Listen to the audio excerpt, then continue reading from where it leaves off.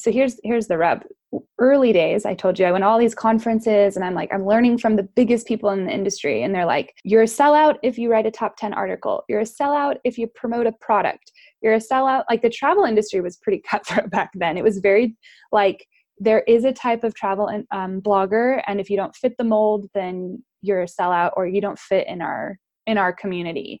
I honestly was so intimidated by other travel bloggers. The people who were at the top very much like being at the top, and it wasn't changing for a long time. We stand today. The Business Method. The Shadow. The Business Method. The Business Method Podcast. The Business Method Podcast featuring Chris Reynolds. Entrepreneurs' systems, methods, tools, and tactics for location independence. Ladies and gentlemen, boys and girls, I'm your host, Chris Reynolds, and welcome to the Business Method Podcast, a podcast featuring successful entrepreneurs and high-profile people dissecting their business models. We dissect the different methods, tools, and tactics of high-performance online entrepreneurs and high-caliber people in a series format. On our first series, we interviewed 100 entrepreneurs in 100 days that have built businesses creating $100,000 or more annually. On our second series, we interviewed 100 entrepreneurs that have built location-independent businesses that produce over $1 million in annual revenue. And now we're interviewing 100 major influencers to get behind the minds and the science of using influence to grow business and influence income, results, economies, and cultures. There's a growing number of people building these caliber of businesses like this, and we're going to figure out what it takes to make this happen. Now, let's jump in today's show. The Business Method. Kiersten Rich was named by Forbes as one of the top 10 travel influencers in the world and has been featured worldwide on major publications for her photography and influence in the travel space. Kiersten's blog, The Blonde Abroad, started as an online journal where she could share her travel stories and help inspire women to travel the world. And now it's turned into a travel-focused media company with multiple brand extensions that is set to hit their first seven-figure year this year in 2019. Kiersten and The Blonde Abroad are a perfect example of taking online influence and turning it into a legitimate, multifaceted business. Currently, The Blonde Abroad has over 550,000 followers on Instagram, nearly 500,000 monthly blog visitors, 5 million monthly Pinterest viewers, over 200,000 Facebook fans, and over 2.5 million YouTube views. On the show today, we get the backstory of how Kiersten started this project and spent the time and effort over the years to become a serious entrepreneur and build a solid, sustainable business. We chat about how she handles priorities while traveling, where her traffic comes from, being an early adapter to social media platforms, and how she creates videos while she travels. We also get into some fun chat about her favorite blogging perks, best travel experiences, favorite conferences, and of course, how to manage influence in a responsible way. It is a fun episode, you guys, and without further ado, let's welcome Kiersten, the Blonde Abroad, to the show. Entrepreneurs' systems, methods, tools, and tactics. Listeners, we have Kiersten Rich, aka Kiki, the Blonde Abroad, on the show today. Kiersten's calling in from California. Kiersten, how are you? Hi, I'm great. Thank you. How are you? Fantastic. Thank you for asking. And I'm excited to have you on the show. You know, you don't know this, but I've been traveling also for 8 years, and I've been a location independent entrepreneur. And I think when I started out, I'm pretty sure I saw your stuff, especially throughout the years. And I would see the Blonde Abroad, you know, on Instagram or Facebook here and there. And now we finally got you on the microphone, which is pretty awesome. How long have you been traveling the world? You know, it's funny. Professionally. Professionally. I was like, I was a real late bloomer to the travel space. You know, I grew up with a family that didn't travel internationally, and I just got my dad to take his first international trip. So I feel like that was a big win. Where'd you go? He came to visit me in South Africa. So I'm based in California, in Cape Town. So that was a big trip for your first trip, but that was fantastic. I think I would probably say that like I started traveling professionally in 2014 as a blogger, but I started traveling full-time in 2011. And I started the blog in 2012. So those first 3 years, I wouldn't say were professional by any means. I was, it was a very strong hustle, paycheck to paycheck, traveling as much as I could, but I was still working and trying to make ends meet in other ways. The blog kind of started supporting me in 2014. Gotcha. Yeah. So how did your father handle his first international trip? He did so great. Yeah. Yeah, I was really nervous. Obviously, you have built, you are a travel brand, and you've been inspiring people to travel for so long, and you couldn't get even your parents to go. So, it was this like struggle internally, like this has to be perfect, and I want it to change his life, and I want him to see the world in a different way. So yeah, set the bar pretty high. But I would say overall, he really loved it. I would say Cape Town is quite similar to where we're from in Southern California. You have like the beach, and it's very active. So, I feel like he made it when, he was the first one up and out the door walking the beach in the morning. And, I think to get people overthinking like that their safety is a concern, or that they're going to get lost, or they're incapable. It's like, that was a big moment where I'm like, oh, he's confident. He's enjoying himself. It's not just me showing him around and giving me feedback that he's enjoying himself, So that was pretty cool. It's interesting, like when people, friends or family do travel internationally for the first time, you have a bit of, or even to a new country, have a bit of hand holding that you have to do, I think. Totally. I've drug my father to Costa Rica, kind of a random trip to Mexico, but not a proper international trip. And then we did a father-son trip, road tripping around Ireland to trace our heritage, which was really cool. Yeah. That's so cool. And, there is that hand holding you have to do, but eventually it's almost like they're children in many ways. Like, and then they start to get their travel feet wet, and it was one of the most exhausting months, I can say, in good ways, but you just have this like pressure on yourself to make it perfect. So it's not just like we're hanging out and everything's cool. I'm like, are you having fun? We should do more activities. We should, you got to try this. It's so good. So I definitely exhausted them, but exhausted myself in the long run. But you just want them to see why you love a place so much. It's hard because it's on the other side of the world, and also I just never thought they'd ever come. Yes. So yeah, it was very special. Yeah, I know how you feel. Well, congratulations on your first father international trip. Yeah. Hopefully, I hope you have many, many more. Thank you. I do too. Yeah. So thank you for coming on the show. I'm really excited to get to chat with you. Recently, we had another fellow female blogger on the podcast, Travel Fashion Girl, Alexandra Jimenez. You know her, yeah? Yeah. And it was Alex and I go back a little ways, and it was a great chat. And then I was excited to have you on the show too, because you have a lot in common, but also, it's just fun to see, even if you don't know the person personally, them grow over the years. Totally. As a blogger, Agreed. an entrepreneur, and all this. And but first, I'd just like to give you a mic for a couple minutes and kind of tell us how everything got started for you. Sure. I'll try to give it the short, condensed version. My background is in finance, so I left the corporate world, I should say, in 2011. And this is, again, going to be like the short, sweet version of it. But I ended up doing a 90-day trip around Australia and Southeast Asia, like very backpacker, $20 a day budget. And I was actually staying with a friend in Australia who encouraged me to sort of take my gap year much later. So I'd already, graduated from college. I was working in LA. And she was like, you never really took a break to see things and decide if this is really what you want to do. So I had a lot of encouragement from like this Australian expat community in Santa Monica where I was living.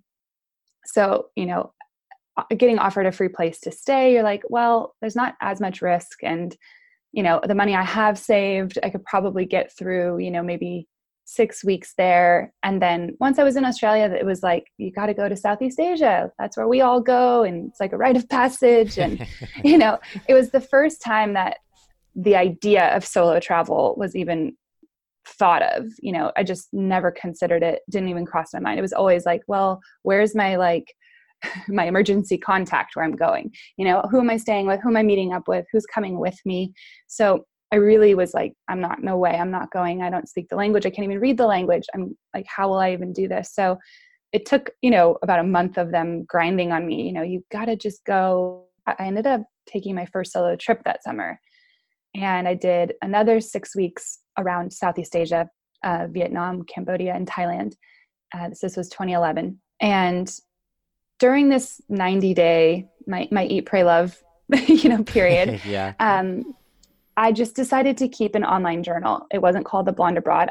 And it was just a way to kind of track what I was doing, because it was so foreign to me. And I honestly, in the back of my mind, thought I was going to get back to LA and start working in finance again. And this was something I was going to be like, see, it wasn't just like a vacation. I did this, and, almost like an extension of my resume. It's so pathetic. But I really wasn't 100% like, oh, this is what I'm going to do, because that summer Instagram came out.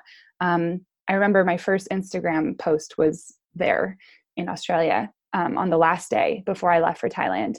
And then, blogging wasn't even a coined term. I think everyone was like, do you have a blog spot? Or do you, it wasn't a thing. Yeah. So the idea of pursuing it as a profession, or even like a passion, I would say wasn't till maybe a year later. I just continued to travel, and most of my travels between 2011 and 2013 were almost entirely volunteer travel.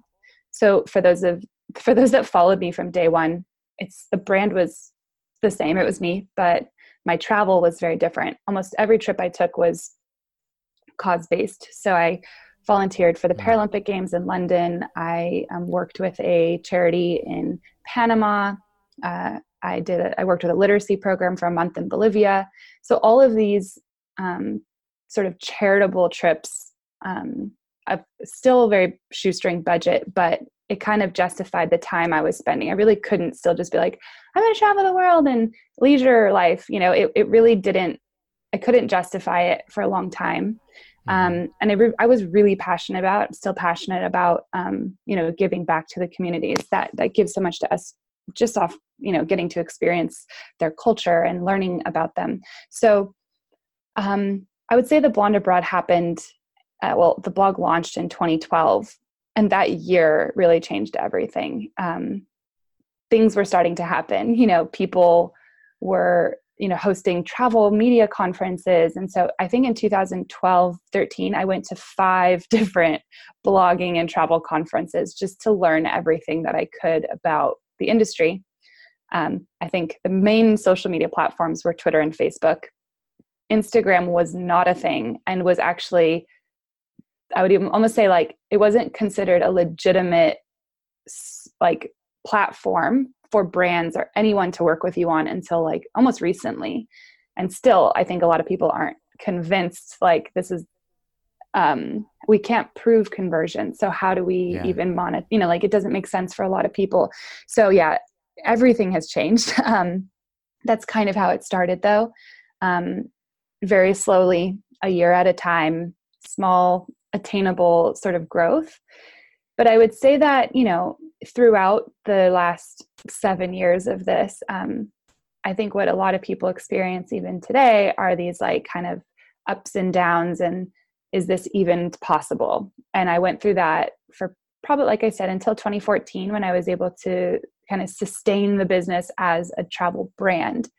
And by no means was I successful, but I had figured out a strategy that was working for me. So yeah, I mean, that's a pretty long time to be just kind of hustling and taking freelance work and side jobs, believing in something that hadn't even been done before. I know even Alexander mentioned it, like no one had done it yet. There wasn't like, oh, this person is so successful, I'm going to just try to follow their steps. We were all sort of blindly working hard and hoping that something stuck. So it was the first few years were definitely challenging. But, I think given that there was no blueprint, everyone back then learned every single thing themselves. So I know how to, code. I can, edit my own videos. I know how to do everything myself. I've grown my team over the years because obviously handing off some of that work makes more sense nowadays, just to free my time. But I do think that was a big difference for me in learning everything myself, doing everything myself from day one. What I want to ask you first, Kiersten, is what were some of those side gigs and things you were doing for money in the beginning, in the early days? Sure. So when I was living in LA, so I went to school in San Diego and moved to LA. And when I left finance, my roommate at the time was like aspiring model actor in LA. So she was, interviewing at a lot of the like nightclubs. So she wanted me to come with her, like as a support system for a job interview, which was basically for her to, I think it was a bottle service waitress. And so I brought in my resume and I was like, well, maybe they have an accounting position. And so I walk in and I go and I'm like, where's your marketing or like finance department? And they're like, well, we're not doing that today. We're only hiring for like our waitresses, bartenders, whatever. I was like, oh, okay, cool. Well, I'm going to just like leave you with my resume. And then I like told my roommate I would wait. And they're like, actually, like, why are you here? Like, what are you doing? And I was like, I don't know. I don't know. I just know that I don't want to work in finance right now and I got to do something different. So they basically had me meet with their bar staff, like the head of their bar management. And they're like, do you want to try bartending? I was like, I literally don't know what is in a margarita. Like I know there's tequila, but I would be terrible. And they're like, no, you can learn. Like you're qualified. I was like, wow. Okay. So they Dre's Hollywood hired me. I don't know why, to work that summer, basically before I went to Australia, to work their summer bar thing. So wow, that was a big paradigm shift for me. In all honesty, I was very judgy about it in the beginning. I was embarrassed. I was like, oh my God, how could I go from this? Like I worked this whole time, like business honors. And now I'm like digressing in my career. And I think I've done this a lot in my life where, I think I was ingrained to think like, this is what I should be doing. This is what I need to be doing. And honestly, that summer changed everything for me. I'd never worked in a service industry. Respect. That takes a lot of, I don't know, just patience. You learn a lot about just humans. You learn how to deal with things. And, it taught me a lot about, I met a lot of people who are there like, promo people. And I was like, wow, okay, there's a lot of art in this industry, meeting people and networking. And so I learned a lot that summer. I left pretty quickly. I think I only worked the summer and then I was off to that trip to Australia. But in between, I met a lot of contacts working there. So when I would get back, I worked through a lot of like freelance agencies working as catering and bar for private events. So it was a really fun side job. Like I would get back to LA and get hired for like the Grammys after party. But I mean, it was not glamorous. You were working like 10 p.m. to 6 a.m. You were soaking wet in like, who knows what. It was a lot of hard work, but again, you got to meet a lot of people and I don't know, just kind of made me start thinking about things. One of the agencies that I was working with hired me to work the Sundance Film Festival every year for 3 years for the Grey Goose Blue Door. So their private event at Sundance where they do a lot of the premiere parties for actors. So mind you, I was like tray passing and pouring drinks for celebrities, but I just would get into conversations with people. And that's actually how I ended up doing one of my big charity events in Bolivia. One of the guests at this event had a charity in Bolivia. And I was like, I'm actually going to Bolivia to do this other charity event. And so, I would just kind of find these interesting serendipitous, like, oh, so this person or, and so that just kind of, I don't know, just elevated my curiosity in just the power of your network and, just meeting people. And again, it was not glamorous. It was very hard work. But it got me by. I literally was paycheck to paycheck. I would work a month of events and then I would go off for a month. But, Nice. it served a purpose. It really did. I owe a lot to that period in my life. I learned a lot. I wonder if you find, you've been traveling a lot, and I wonder if you find, because I find this quite often, do you still find the serendipitous experiences from traveling, or from, having an idea or a goal, and then those people kind of magically lining up? Is that something you see often still while you travel? Oh yeah. I think just Yeah. the world has a way of like providing these experiences, and it's always when you least expect it. I think whether it's through like an experience or an actual encounter with a person, it happens all the time. Not necessarily that like, oh, so and so, but I think there are ways in which travel gives to you it gives you what you need when you need it, even if it's through a really challenging experience. You know, definitely. Yeah. Yeah. And it's funny, like I just spent a month in Bulgaria, and it seems like the first 48, 2, 3 days, for me anyway, in a new place, it still seems incredibly magical for some reason. Like the right people will just pop up, the right experiences will pop up. Like I went to this kind of ski mountain village in Bulgaria, and all of a sudden, like, I knew I wanted to do downhill mountain biking, and there was a bike there, at the co-working space that I was working at. And then I knew I wanted an apartment with a view and a fireplace. And like the second apartment that I went to check out, had a, view and a fireplace. And, it's ironic, and I think, I try to think, and maybe you could help me out on this or answer the question, but like, how can we create those serendipitous moments in our life more often? Like, how can we experience that, on a daily basis almost? Do you have any ideas?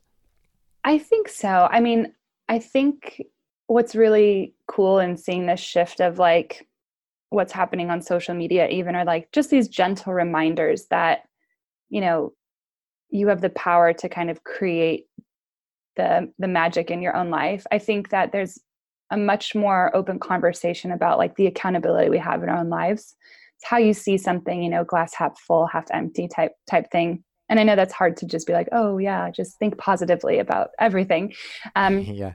But I do think that it is a practice. I think that, I won't say that every day I wake up and I'm just like, today's going to be a great day, but Yeah. I definitely am more conscious about it. I totally don't depend on circumstances to define my happiness. I think that's something that comes with just looking after yourself. And maybe this was, I had basically the whole period of like 2011 to up until I moved to Cape Town, single and solo travel. You really get to know yourself. So Yeah. I really am grateful for those years. I think a lot of people don't allow themselves to be alone with themselves. And by getting to know yourself, what you really want, what's really going to make you happy, what triggers you, what you just absolutely can't stand, completely outside of like an, outside stimulus, like what is it that you truly want? I think that makes a big difference, really getting to know yourself. And I think giving yourself some time to figure that out is crucial, especially like in today's day and age where it can be really hard, I think, to see so much of other people's happiness. It's everywhere. Yeah.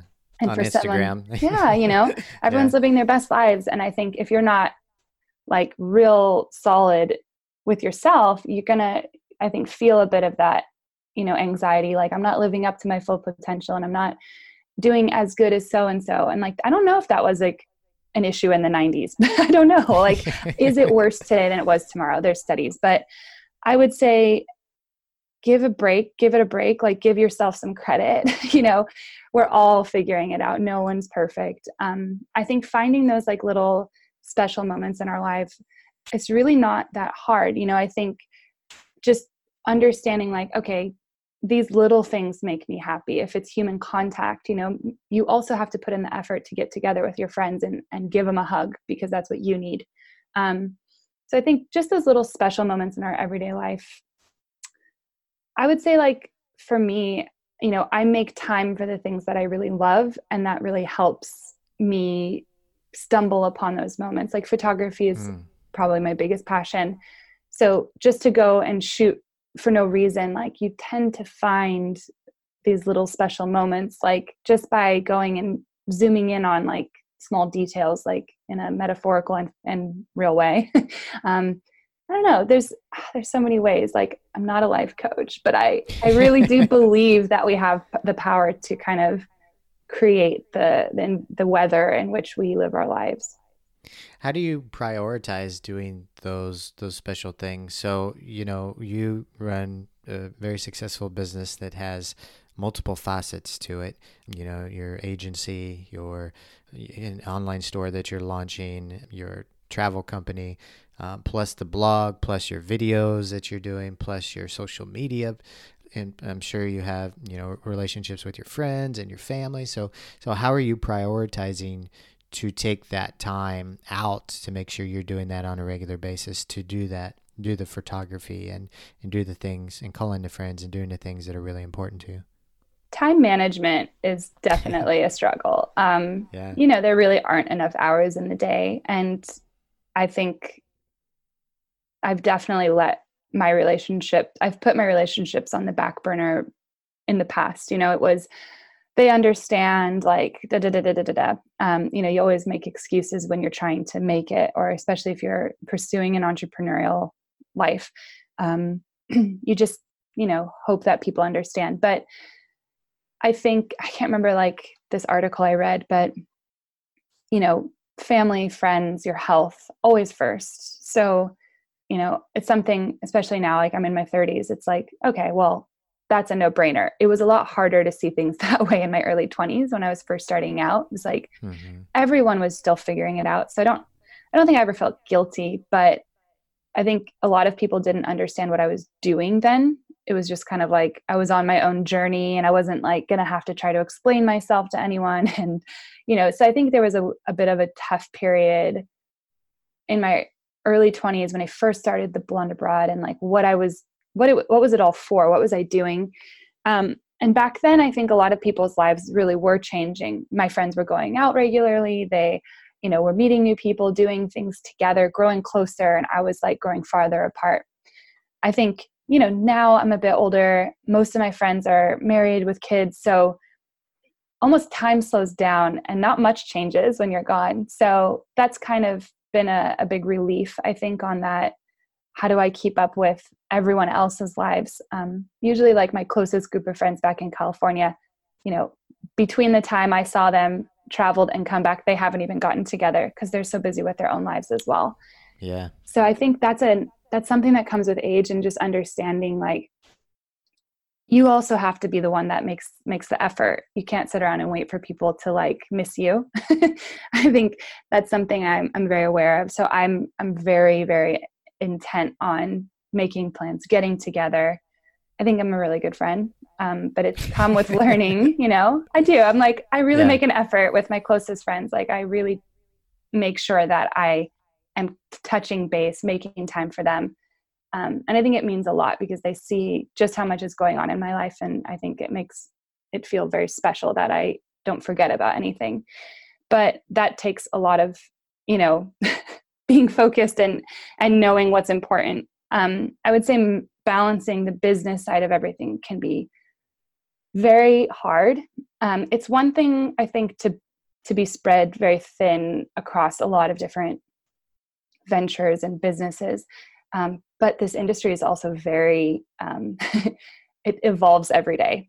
You're just catching up before it's evolved into something entirely different. Like, you're constantly, not only, it's like following the stock market. It's like, you really have to say, okay, what's going on? Like, what's changing? Just this past week, Instagram's talking about taking likes off their photos. And it's like, here we go. You just have to figure out, like, is this going, I think early on I learned how exhausting it was trying to keep up with social media. And that is a big reason why I diversified from day one. I was like, I can't just depend on any one thing to carry me through this, because Lord knows, like there's nothing guaranteed with social media.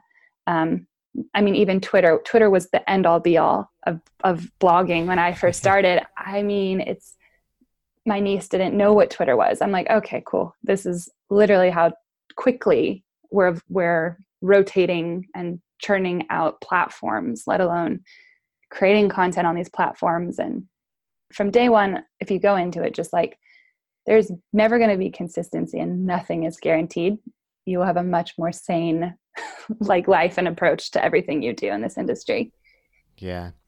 Something that you mentioned that I think about often is you said that I think I'm a good friend. And I think like I've thought about this recently. Like I feel like I'm a good friend too, and I want more friends that are like me as a friend, you know. And I thought, and I went through my friends list, and I'm like, is this person as good a friend to me as I am to them, or you know, do they have the qualities of friendship, right? And it's a really good practice to do, because that you can kind of step out of the friendship or the how you feel the friendship should be, and think about, is it really an equal partnership? Is it really an equal friendship? I think that comes definitely like as you get older, like you're not as afraid to like break up with friends in a non-dramatic way, because it creates space for time to give to the people that matter. Yeah. I read a book a couple years ago called The Way of Men, and I wouldn't recommend it to anybody because I think it's pretty chauvinist. But one thing that I did get out of it was that they have this way of rating the people in your life and whether they're good enough to actually be in your life or not. Like if it came down to it, would this person loan me money without questions? Would I loan this person money without questions? If it came down to it, do you think this person would sacrifice their life or their health for me? Would I do the same for them? And those sort of questions. And then you have this chart where you can like put, you know, the names in and everything of, wow, this person. And I realized this was maybe it was 3 or 4 years ago when I did it. I realized I had a friend who was probably one of the best friends I'd ever had. And I didn't even realize that he was one of the best friends that I had ever had. Like he was always there for me, extremely loyal, always, you know, and he fit all these bills. And I was like, wow, he's been better to me than I've been to him. And so I changed that relationship immediately with myself, saying, okay, this person I'm going to spend more time with. I'm going to be there for him the way he's been for me, and this sort of thing. So I think it's a valuable exercise to go through. Definitely. I think it's obviously hard when I'm living in two continents and splitting my time. And I think that guilt also of like not being able to be present for a lot of people's lives. And I've missed weddings. I've missed a lot of things over the years. I think just kind of owning up to that. Like I've had some real deep conversations and owning up to like when I wasn't maybe a great friend or when I wasn't there for somebody when they needed me. And it's definitely become a stronger thing. And I've definitely done purges and, you know, like I'm done even trying to maintain a friendship because just like you said, you know, it doesn't feel right. Like if it's never felt right, but somehow it's just like, well, this is my best friend or this is a close friend of mine, you know? But if you do ask yourself those questions, and especially when you do have like limited time to dedicate to those relationships in your life, it's, you know, cliche as it is, like it really does boil down to like quality and not quantity. And it's very true. Very true. Okay, let's go a bit back to business. So you're the Blonde Abroad brand. Your brand has over 550,000 followers on Instagram, 200,000 on Facebook, 4.7 million views on Pinterest, 500,000 monthly blog visitors. You're set to hit 7 figures this year, which congratulations, Thanks. Amazing job. And recently landed on Forbes ranking as a top travel influencers. How'd you get that one, the top travel? They seek you out and say, I think this one's... I was like, I'm sorry, who? Me? Okay. Yeah. I wish that it was like, I wish I had a better answer for that, but I just got an email, like had to sign like a non-disclosure, like we're putting together for the first time ever, like ranking in different industries, like top beauty, top travel, whatever. And they're like, you're in it. And I was like, oh thank you. I think so. That was very cool. But definitely I didn't didn't know about it. And they haven't like really done the re-ranking since. So I was like, well, we're just going to run with it. Yeah, why not? Why not? So had you contributed to Forbes before, or was that they just cold I'd call done, you like, pretty much? I'd done like 1 or 2 interviews with them. But those are some of their, I think, just freelance writers. I don't know their publishing structure. It wasn't like the head of their editorial director or whatever that like interviewed me.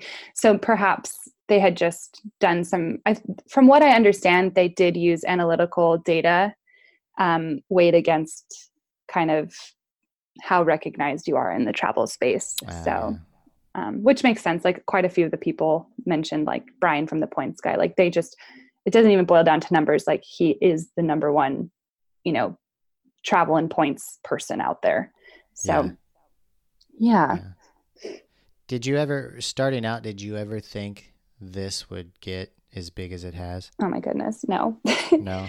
It, like I said, no one had really done it. Like there wasn't even I didn't even know what to aspire to. That's what's crazy to think about, I think there were some fashion bloggers kind of like emerging and making it. So like that was sort of maybe an inkling into what they were doing. But again, it was solely blog back then. The only people who had really done anything were bloggers. Bloggers, I think, were like the original, whatever, quote unquote, influencers, because it was the only way to reach people on a large scale. There wasn't any platform that was as big as, like, let's say Instagram is today.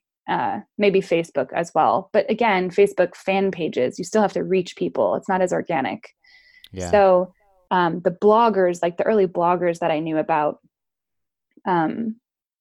they were it was like, okay, but I still didn't understand how they were running a business from it. And I don't think anyone was like dreaming of how successful people were back then. Like, I don't know, maybe I think 2014, again, the year that I sort of started building the foundation of my business, that's when everything started happening. Blog11 came about, which was sort of like a blog reader platform where you could subscribe to blogs within a platform and get notified every time they posted.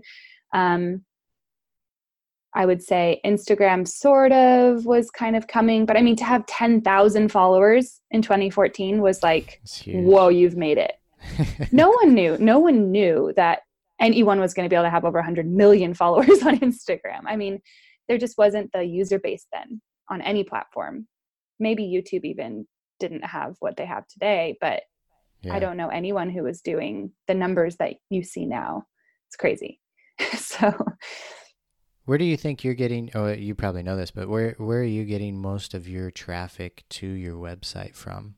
Website is mostly Google search. Okay. That's a big part of, again, something that I had to learn the hard way, but I didn't follow SEO from day one. I was just like typing in diary entries like, oh my God, today was so awesome. Like, I wasn't providing a resource for people. It was very much a personal journal, and people that followed from the early days were just kind of following along.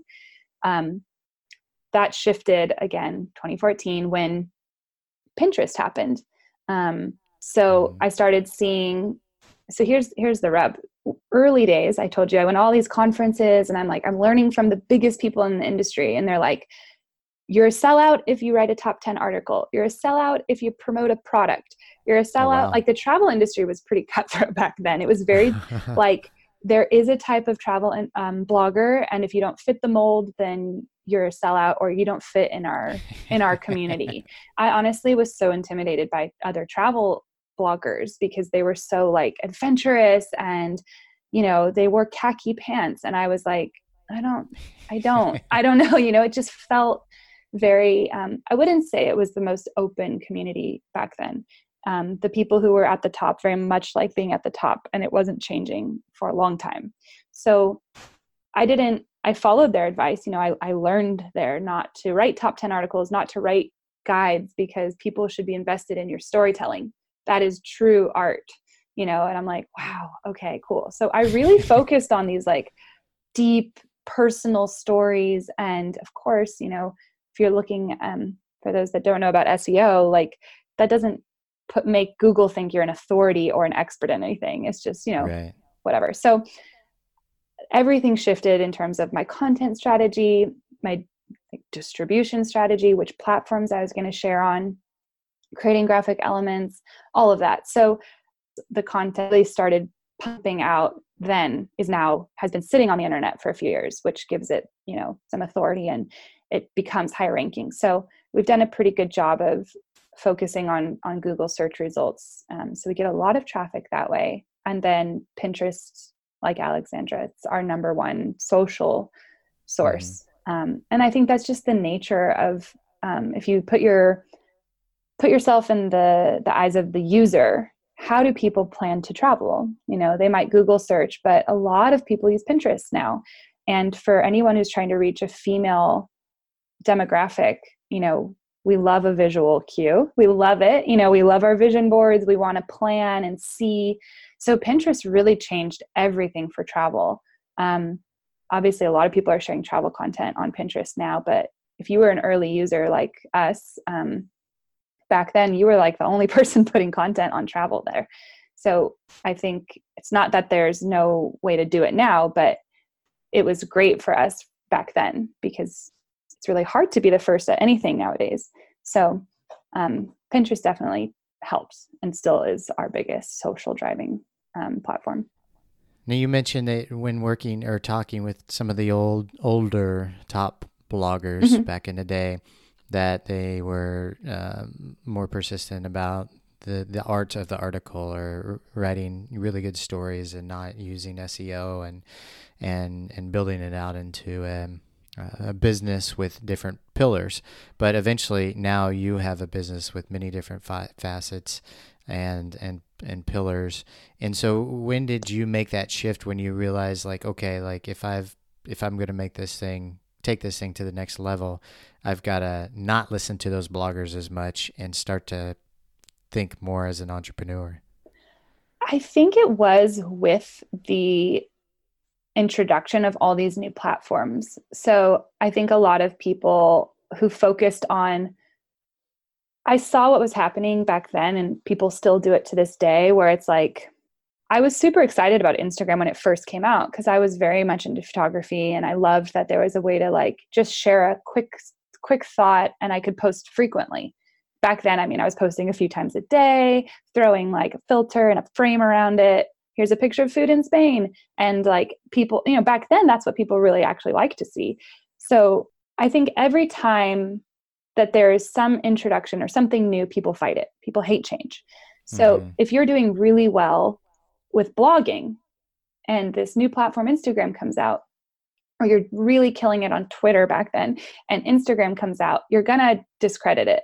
I listened to a keynote speaker at a travel conference basically say Instagram will never be anything. And I was like, I don't know if they know, but it already is a thing, So I think that I kind of just, I always, like, I have very close friends within the community, but I always just was like, my gut says you should just be an early adapter, no matter what it is, no matter if I like it or not, we got to try it. So early days, I was like on Instagram, treating it like another side of my business. I put everything I had into it from day one, Pinterest as well, YouTube. I don't think I was an early adapter to YouTube, but I still, recognize that it's important to give these platforms credit when credit is due. It might not be the same people that are reading your blog, but it is important to, jump on something. If you hear about something, you have to just do it. That is the reality.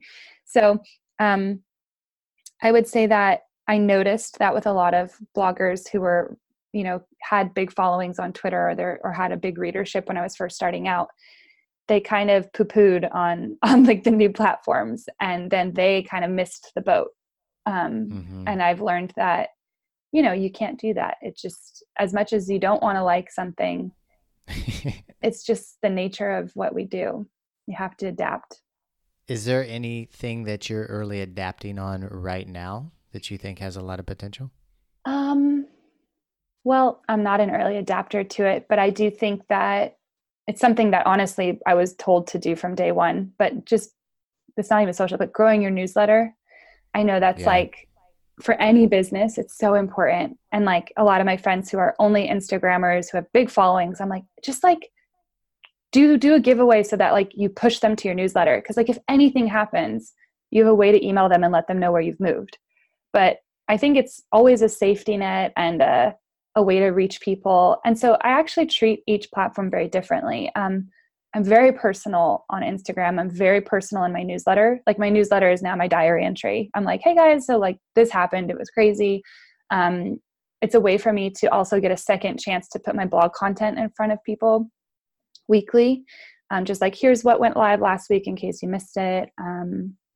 And like, they're the first people who get to know about things. Cause I feel like with my newsletter, I'm like, oh, this is what I'm working on. Maybe it's not something that even feels organic to share on a blog post or on a post on Instagram. So I'm just like, everyone who follows me on my newsletter, they're the first people to know about things. They, you know, I tell them what's happening in my life on a weekly basis. So I do almost consider it like a social platform, but in a different way. Yeah. I don't know about right now I don't even know. I didn't adapt to this one. I just was like, I just don't know. It just feels too similar to Instagram, but there was an app that came out, I think last year, and I think worked with a lot of Instagrammers to push it. Like they paid a lot of people to be like, this is the new thing, everyone move. But that isn't the way that organic change happens. Like no one was like, Instagram didn't pay off people to talk about Instagram. It just happened. So you can't buy, I think, that natural social craze over something. I know like younger people, they probably are using things, but I always consider my demographic. So I can't say that I adapt to everything, because if it's something that literally I think 16-year-olds might go crazy for, I'm trying to reach more like late 20s, early 30s women. And even YouTube is like a struggle, because I know I ask like my closest friends, I'm like, how often do you guys like watch YouTubers? They're like, what do you mean? I'm like, do you subscribe to anyone's channel? They're like, I don't even know what you're talking. Like they did not know that there were channels on YouTube. They go on YouTube to search for a video. And I'm like, okay, I'm going to put a little bit of brakes on the YouTube thing, because it's not my demographic and I'm not trying to reach a very young audience, especially for travel. You know, I can't speak to them. And so that I think is something that's really important to consider, especially when you're first starting out. Like go all in on the things that are working, but consider who you want to reach. By far the most important thing that I learned. Listening to you, Kiersten, I can tell that, you know, I think before the show we were talking about the difference between just influence and then influence with entrepreneurship. And that blend is what you have done, and a lot of travel bloggers have done, because there's so much to building a business, a well-off 6-figure, almost 7-figure business, and there's so many parts of it, so many moving parts, that it's not just you taking pictures on Instagram or Facebook and popping some videos up there and hoping to make a few bucks, but it's a really solid core awesome business. And I wonder if there's any way could you tell the difference between a regular influencer and an influencer entrepreneur? I think definitely. I mean, I would say that I've always talked about the business side of what I do. I think a big part of my early story in leaving corporate finance resonated with a lot of people. And I've never really, like, that's always going to be part of my story. It feels like a long time ago now. Obviously, it's been a long time since I worked in corporate finance. But that, I think, kind of, if someone is a young professional, it almost creates this sort of tie, like, oh, wow, okay, I can relate to this person, not just on like an aspirational level, but like, wow, she did this, like, and she tells you how, and she gives you resources. So building out resources for people to also follow in your footsteps, that's been really important for me. So I can always kind of tell if there's someone out there who they're almost like secretive about their secret sauce, you know, like they're not really talking about how they do something, or it just feels a bit like, oh yeah, it's this easy. I mean, if anyone says it's easy, they definitely are not really, I think, that's successful, or maybe they were an overnight success, but that is the 1%, less than 1%, you know? Yeah. And I could never ever communicate that message because nothing was ever easy, I think, for me. But I think the big factors are just kind of they do talk about it. They share their journey. They share the struggles. They also are constantly creating for their audience. I think that's something that I've noticed. Like, you're not just posting pictures and saying like, oh, thank you, like I'm inspiring. They don't stop there. You know, I think that's a piece of the puzzle, but they're giving back to their audience in certain ways. So creating, you know, either products or experiences or services that involve their audience. Like, that is the differentiating factor. And it's not that hard to miss. I think it's sometimes hard to get there as a creative, like, wow, okay, I have to inspire people and be inspirational and post beautiful content, but then I also have to create something that is for my audience, specifically for them, beyond the I'm inspiring. It's, you know, it's hard, but that I think is the big way to quickly see and easily see if someone's doing more behind the scenes. Where do you, as a person that has a personal brand, do you have a cutoff, or what's your boundaries to how much you let the online world into your life? So I've never felt like I was ever an entertainer. I think that is where, if you kind of look at the paths that people take, maybe doing something similar to what I do, they're really good at being entertaining. Like, they're vlogging, they're really funny and engaging. They're posting daily vlogs, maybe like video, and they're really like good at that. I am terrible at that. I'm like, God, I feel like I'm like trying too hard, or it doesn't feel natural to me, or I really just don't want to do this. Like, I like not having, I don't want to be on all the time every day for other people. Maybe I'm selfish, but you know, that I always knew that that was never going to work for me. And then I think another thing is just like, what is it all for? You know, I think there are people who genuinely want to be famous, and that gives them purpose and whatever.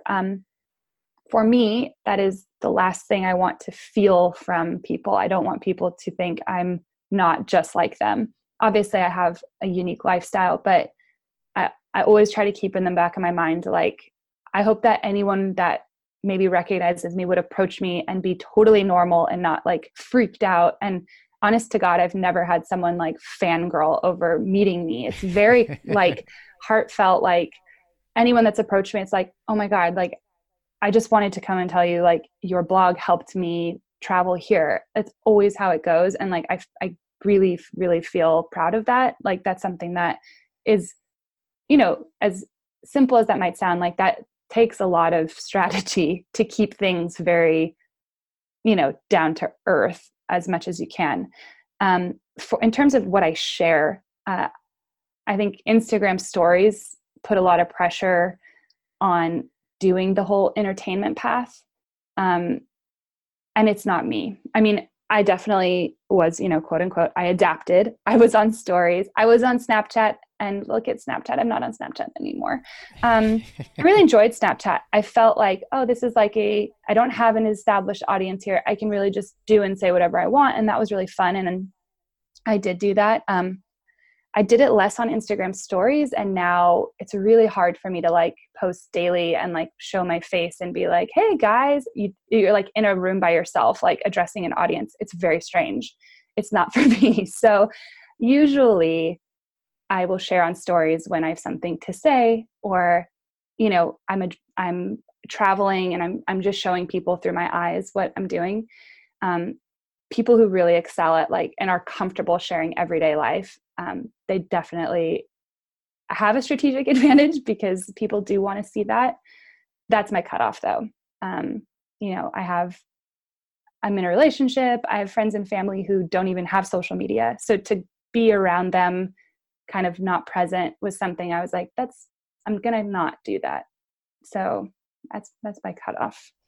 Yeah, I can understand. Sometimes I like to share a lot of areas of my life, and I'm in a relationship too. And sometimes my girlfriend's like, you can't show this. And I'm like, Yeah. and it was, you know, something like moving into a new apartment. And she's like, no, I don't want the world to see our new apartment. And I'm like, why not? Yeah. It's a conversation though. I mean, my boyfriend is not, he's not an influencer.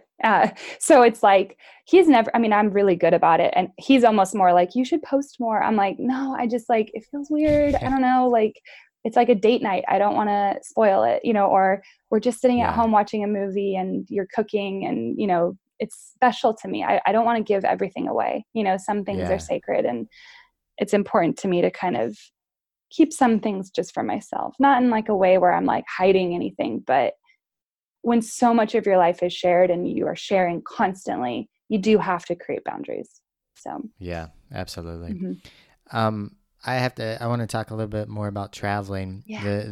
When you travel, do you have, so is this you that's doing the video work, or do you have video people along with you these days? Cause it looked really good. And I was thinking to myself, I would like to do more of this. But originally, like, I had a camera and I had a GoPro, and it just took too much time, you know, It's a lot. you have to, while you're traveling and doing whatever cool activity you're doing, you've got to whip out the camera or whip out, you know, the drone, and then make sure all the video, you get some good shots. Then afterwards, sometimes it's not so good and you're a bit disappointed. Yeah. So I'm curious, how do you handle your videos? Actually, how, if you don't mind sharing the progress of that, like kind of how you did in the early days and then what you use now. Sure. So I shoot all my own videos, and that's, I think something that's kind of come to be a stereotype of female creatives in the travel space, is that I don't think people assume that like we can't do it too, but that I'm traveling with a male creative who's shooting me. And that's never the case. Maybe if my boyfriend and I are traveling together, he helps me take photos, but I also had to teach him how to shoot. He had like 10 photos on his phone when we met. So my passion is like photography, video. So I enjoy that process. I really love video, but just like you've experienced, it is exhaustive work, especially if you're trying to take photos and do video. Sometimes like you have to choose in a moment, like, am I going to get the video of this or am I going to take a photo of this? And if you miss the video of it, maybe then the full video in the end was missing a very fundamental piece of the storyline. Yeah.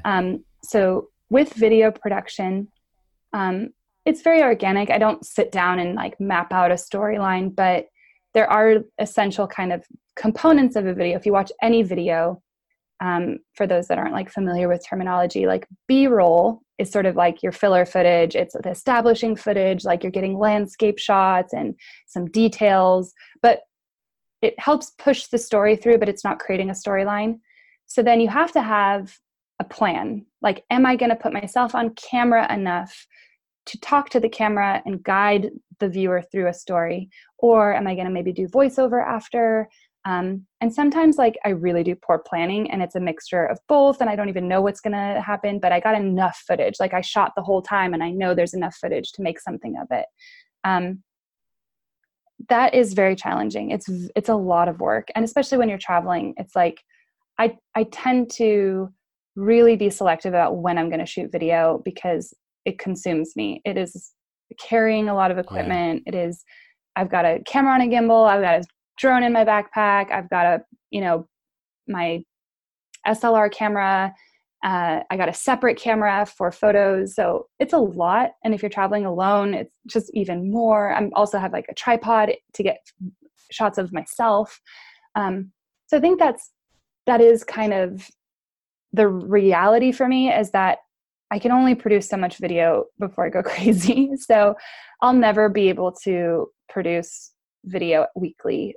It's not in the cards if I'm doing it myself. In the last like maybe 2 years started working with editors, but that process can also, it's like a dance. Like, do I like how they, does it feel like me? Could I have actually done this better? I just don't have the time. So finding like a great editor is also very challenging. So like I said, from day one, I learned to edit. So I can edit in Final Cut Pro or Adobe Premiere. I self-taught just so that it was a means to an end. Like, I have to do this myself. So we're doing it, we're learning it. But in terms of just getting things done, if I'm editing, shooting, and everything myself, everything else, forget about it. I'm definitely not posting to Instagram. I'm definitely not doing stories, but I may or may not even get a photo that I deem like worthy of. But for me, I actually really enjoy cutting just like short videos for Instagram now.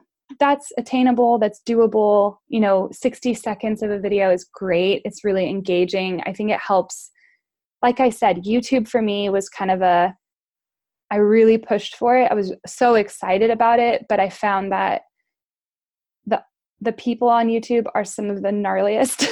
Like the comments I get and just the anonymity of the user, and then I just like death threats and like crazy stuff. You're like, okay, this isn't for me. I am not about this. And as much as I love putting that out there, it's for my existing audience. I produce the video to live on the blog more than anything. So then once Instagram introduced video, I was like, oh, this is such a relief. Where a lot of people who are like, oh my God, I have to create video now. I was like, thank God I don't have to do full length YouTube videos. And now I can give exactly what I wanted to do in the first place, which was I want to show more of a destination than I can in a single photo.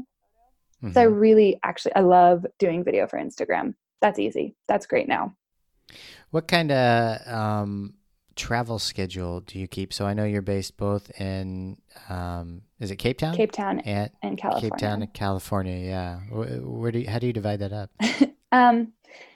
Less and less in California. The hard thing is I don't have residency in Cape Town, so I enter on a tourist visa. So I have to follow the rules with that, where it's a 90-day visa and then I have to leave. I can re-enter again, but I have to go to a country, not even a bordering country. I have to like leave. So it keeps me traveling, which is something I would actually prefer to do less of nowadays. I would say that my travel schedule in general has taken, this was an intention I set. I'm like, I'm not going to travel as much for my own health, for a million reasons. I've been doing this for 8 years. I'm ready to slow down. But I actually have the actual data here. I'll see here. In 2017, I flew 250,000 air miles. So that's 542 hours in planes. Uh-huh. And then to that, like last year, I was like, yeah, we got to make some changes, girl. This is literally killing you. I think spending that much time in an airplane surely can't be good. And not just like, okay, I'm flying and I'm going to end up in a destination and relax. I was going places, I was traveling, like I hit the ground running everywhere I went. So last year I cut it pretty much in half. And this year I'm hoping to cut it in half again, which is very, aspirational. But it's hard because once you've, I think it's hard because, I'm doing what I never thought I could. So I went through a really, really difficult time to be like, you don't deserve to say no. You should say yes to everything because you worked so hard for all these opportunities and it's not forever maybe. And who knows, like, I think I really had to get over that. And to get over that opportunistic sort of lifestyle where I was depending a lot on getting offers from tourism boards or products, that wanted to pay me to either promote, whatever. I've almost axed that from my business strategy entirely. And that's, again, for my health. Like, you can't do that forever. It's not long-term business strategy. It's great because some of these jobs are crazy money and you're just like, how can I say no to this? But if I took the time away from what I would spend going this one place for this much money, just building out passive income opportunities within my business, I'm setting myself up for a much better life. So this year has been a lot of that. It's been a lot about taking time away from travel to dedicate to building new streams of business that I have control over, that are consistent, that I don't have to work as hard forever for. It's a lot of work in the beginning, but maybe, it kind of runs itself and less work in the long term. but that's a scary move to make, It's hard to say no. Especially after we've been doing it and doing it well after so many years, and then to make that shift, because I'm working on this as well, building courses and more online passive income. To make that shift isn't the easiest, because you can do what you've always done and make the quick easy buck. Yep. And so it's a shift for sure. Okay, so we'll start winding things down here, but I have a few top fives that I want to ask you about. So top 5 blogging perks. Specific to the blog? Well, or just in general? In general, like things that you have gotten, like awesome experiences or perks from other people because you've had an awesome blog. I mean, there's a lot of perks. I won't lie. I think that obviously always with integrity, I would never take advantage of an opportunity, but I think what's amazing about what I get to do now is I get to choose who I work with. So I'm working with brands that I loved and used before I blogged. And now, I'm a partner with these people. That's a huge perk for me, where I'm in a position to authentically promote the things I love, and we have a great relationship. And that takes time too. That takes saying no to opportunity and focusing on what matters. So perk, definitely. I would say one of the other perks, maybe obviously the opportunities I get. I mean, you cannot deny, I definitely get things that other people can't. I've gotten to obviously travel to incredible places and stay in insane properties. But with integrity, it's with the intention of I'd still say no to a lot of things, even if they're amazing, because I feel like it's not a good fit for, is this actually going to be something that my audience does? Or, maybe a private jet around the world. It sounds fantastic, but is that really something for my audience? And so I do have to say no to some things that seem freaking awesome, but you just feel it's too much of a perk of the job. So yeah, always balancing. I think one of the perks is the community. It is so incredible to be a part of a community that I think is growing stronger and is so supportive. The female travel community, I think to be I guess an advocate obviously for it, but then to create a space where women can connect. We have Facebook group just for women, and it's not a anti-male thing. I think that it just is a dynamic with travel where it creates a safe place for women to speak freely about, what worries them, what they're excited about, and connect. It's such an amazing thing to have in my life. I have an infinite resource. If I want to go to anywhere, Bulgaria, for example, if I post on my Instagram stories, hey, I'm going to Bulgaria, would love some tips, I would probably have at least 100 direct messages with probably a person there who's willing to show me around. That's a huge That's perk. cool. I have that immediate resource with people willing and excited to share travel with me. I think that's 4. That's enough. Okay. Yeah, there you go. Okay. So top 3 to 5 travel experiences. It's always a tough one to narrow it down. Obviously I love South Africa. I think if you can go on safari in your life, it is incredible to see wildlife in the wild. And I know it's already a lot of people's bucket list, but I think South Africa as a destination really has so much to offer in terms of natural beauty, wildlife, and you get to obviously tick off the big bucket list of safari. I would say, again, very difficult to narrow it down. I've had some pretty incredible experiences. I love road tripping. So anywhere that I can have an incredible road trip experience. So love Iceland. I've gone back a couple times now. It's so beautiful. It's such a wild, unique experience. It's obviously gotten to become a bit more of a popular destination that you hear about and see more of, which is great. I know it, brings up the whole sustainable tourism question, but I believe in Iceland, they have the infrastructure and they're an amazing infrastructure. They're so open-minded about change and they're progressive. There we go. They're progressive. So it's a great place for there to be so much interest in a specific country. And then just you mentioned earlier that you took a road trip with your dad through Ireland, and I'm doing that this summer, which is exciting. Oh, cool. It's not for my heritage, but I've always wanted to go and really see more of Ireland. So very excited about that. Are you going with your dad also? No, some of my friends. So okay. We're actually going to the Spice Girls reunion tour concert in London, and then we're going to go road trip Ireland. There you go. I mean, living Why our not? best life. Yeah, very exciting. Yes, exactly. Yeah. So a quick tip for Ireland, there's a road all around the entire coast of Ireland called the Wild Atlantic Way.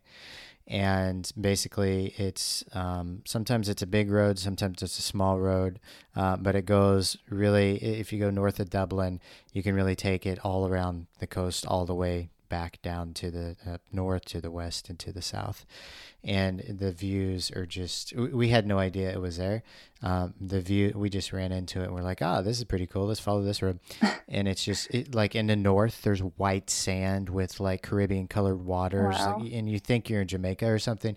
And it's just, and you're in the north of Ireland, and it's just breathtaking. So I don't know if you have any set up map, but that's a place to check out. If you come along the coast, even going up and down it a little bit is just amazing. Noted. No, we have like a very rough outline, but it's, I didn't really, it's not that it's a small country, but like the driving distances aren't too crazy. So you could, drive quite a bit of it in a trip. So that's exciting because, you can really see it all. Yes. Yeah. You can see. Quite a bit. Yeah. Right in the middle, they have the longest continually running bar in the world too. It's like 940 years old. Oh my gosh. It has been open. And literally, like, it started out Vikings were going to it, and you can go in there and you can see, it's just a really cool experience. It looks like a regular pub now. It's called Sean's Bar. Okay. No. And and then inside of the walls, it has like a glass opening, and it was built with horsehair, mud and horsehair. Yeah, it's That's really so cool. I love that. One of my like things actually when I travel is like local beer. I actually have an app to like document. I don't even write about this, but I love beer. I love craft beer. I love learning about beer culture around the world. And also one of the reasons, no, I'm kidding. Like a big part of Cape Town culture is the craft beer scene, but it's so cool to be able to travel, and it is such a like way to see into a culture is through beer. I love it. I'm obsessed. Yeah, it really is. Yeah. Okay. And then a couple more and then we'll wrap up. Your top conferences or entrepreneur groups. Sure. So TravelCon is fairly new. I'm actually keynoting it this summer. It's going to be in end of June in Boston. That's probably, I would say, in terms of travel blogging, the main one I would recommend. I think it was founded by Matt from Nomadic Matt, and yeah, that's what I was thinking. Yeah, that's definitely number one for travel blogging. Entrepreneurship, very interesting. I'm a bit out of the loop on that. I haven't been to, honestly, a conference in a while. Mogul X, I spoke at last year. It's a women's entrepreneurship conference in New York. Mogul is like the main company, but Mogul X is their conference. And they had some really incredible speakers, all female. I loved that. And they're doing it again this year. So maybe those two, probably at the top of my list. Awesome. And Kiersten, any final tips regarding managing influence as a major influencer? I think managing it is, it's such a loaded question. I think, like I've been saying, I think always consider who your audience is. Like, think of them and what, they are the deciding factor in your success. They are the reason. So always like bringing it back on a human level, talking to them, engaging with them. That's, for me, the most important. We respond to every single comment, email, DM, tweet, Facebook comment. Wow. Yeah. So for me, community is everything. So if I were to advise someone if they're wondering, how do I do it? Human level, always approach it with grace. It's, a lot of people don't have experience in travel, and a lot of people have experience in travel, and you're never like the best at it. There's no right way to travel. So from a blogging standpoint, it really, I think, is doing things obviously for yourself, but for your audience. And that kind of answers itself in the long term. If you always go back to that, like, what would they want to see, or how would they want to see this? Like, you get to know I have no doubt in my mind. Like, I don't second guess anything when we go into a new business venture or a product, or I don't have any doubt in my mind what my audience is interested in. And that comes with being attentive to what they're asking, what they're doing, what they engage with already. I like that. And you mentioned something, I think, a couple times throughout the show about integrity. And when you do have these opportunities, whether they're going to be in alignment with what your community likes and can achieve themselves, and whether it's not. And that takes a lot. Like, that's a hard decision to make, and that's pretty impressive. So kudos to you. Thanks. For that. And so I want to say, Kiersten, thank you so much for coming on the show. Thank you so much for sharing your tips and tricks and all your wisdom with us. I know you've got a digital agency you're running now, and also some group tours for females. If the listeners want to reach out and learn more about what you have going on, where's some places they can find you at? Sure. So everything travel is The Blonde Abroad. My all-female tours are TBA Escapes. And then usually I do all my updates and announcements on the Blonde Abroad platforms, but we have a blogging course launching in June. And then we recently launched a digital creative agency called Quest Creative. So it's for custom websites, branding, and everything in between for bloggers. So yeah, it's all very exciting. But yeah, again, creating these platforms where this is what we're being asked for, it's a no-brainer. So if you guys have any questions, we respond to every one of them. So feel free, message us. That's your brand is something else that really stood out for me. It's the messaging's really great, and the quality of it's really great. And I enjoy seeing people who've done really well with their brand. And while I was checking out your website and YouTube channel and social media and everything, I was like, yeah, she's got it down. Her branding's done really well. So, thanks. Yeah. So we're going to wrap it there. Kiersten, again, cool. Thank you so much for coming on the show. Thank you for sharing all the methods with us. We really appreciate it. And listeners, thank you guys for tuning in once again, and we'll see you all on the next episode. Goodbye, everybody. Thanks for having me. Bye. Hey listeners, thanks for joining us once again. We wanted to remind you about our high performance productivity coaching and our 5, 6, 7, and 8-figure private masterminds. These are all designed for entrepreneurs by entrepreneurs to help you scale rapidly and grow. Check out all the details at thebusinessmethod.com. That's thebusinessmethod.com, and we'll see you all on the next episode.